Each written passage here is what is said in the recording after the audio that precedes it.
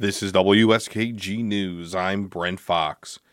New York Governor Kathy Hochul unveiled a $233 billion state budget plan on Tuesday that holds the line on spending increases and dips into the state's reserve funds to help pay for the migrant crisis.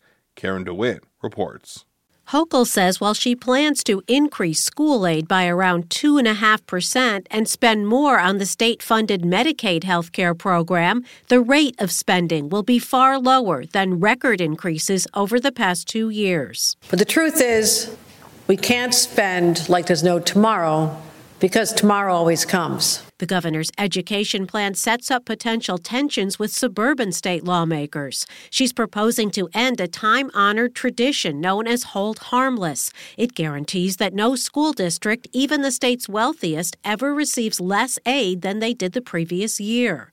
Hochul says some of those schools are sitting on very healthy reserves and could weather the change. A number of our school districts have actually exceeded the statutory limit of what they're able to hold in reserve because so much money has come from the federal government and state government.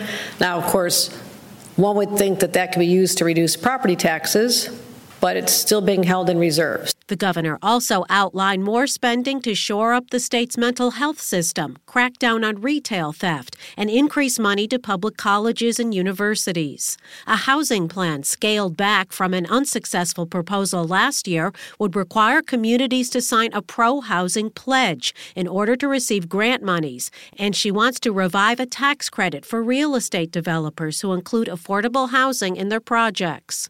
Hochul distanced herself from a push by progressive groups and some Democrats who control both houses of the legislature to raise taxes to pay for key programs. She made it clear that no new taxes will be part of a final spending plan, even if the Senate and Assembly try to include them. Yes, I will say no.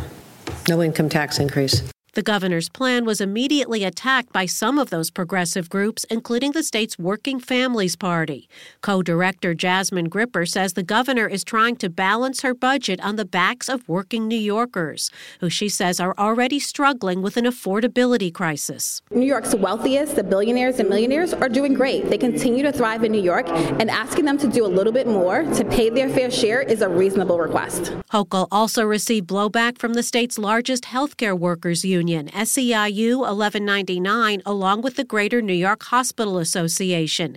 They decry Hochul's plans to hold the line on Medicaid increases, saying the state has to end drastic underfunding that they say has led to deep financial woes for many hospitals and eroded health care in low-income communities.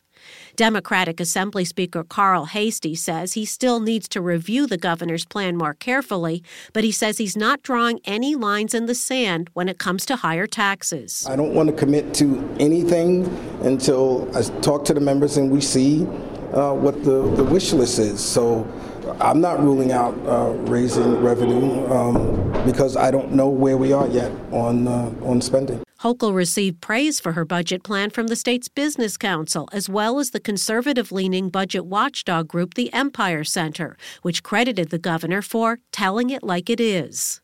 Hochul also detailed how much she thinks the state will have to pay to deal with the ongoing migrant crisis, which is bringing in over 13,000 asylum seekers a month to New York. She says she's budgeting nearly $2.5 billion to help house and feed the migrants. Some of that will come from the state's reserve funds. I am proposing that we draw $500 million from state reserves that are intended for one-time emergencies like this. The governor is planning a trip to Washington later this week to lobby for more federal aid and for immigration reform. In Albany, I'm Karen DeWitt for the New York Public News Network.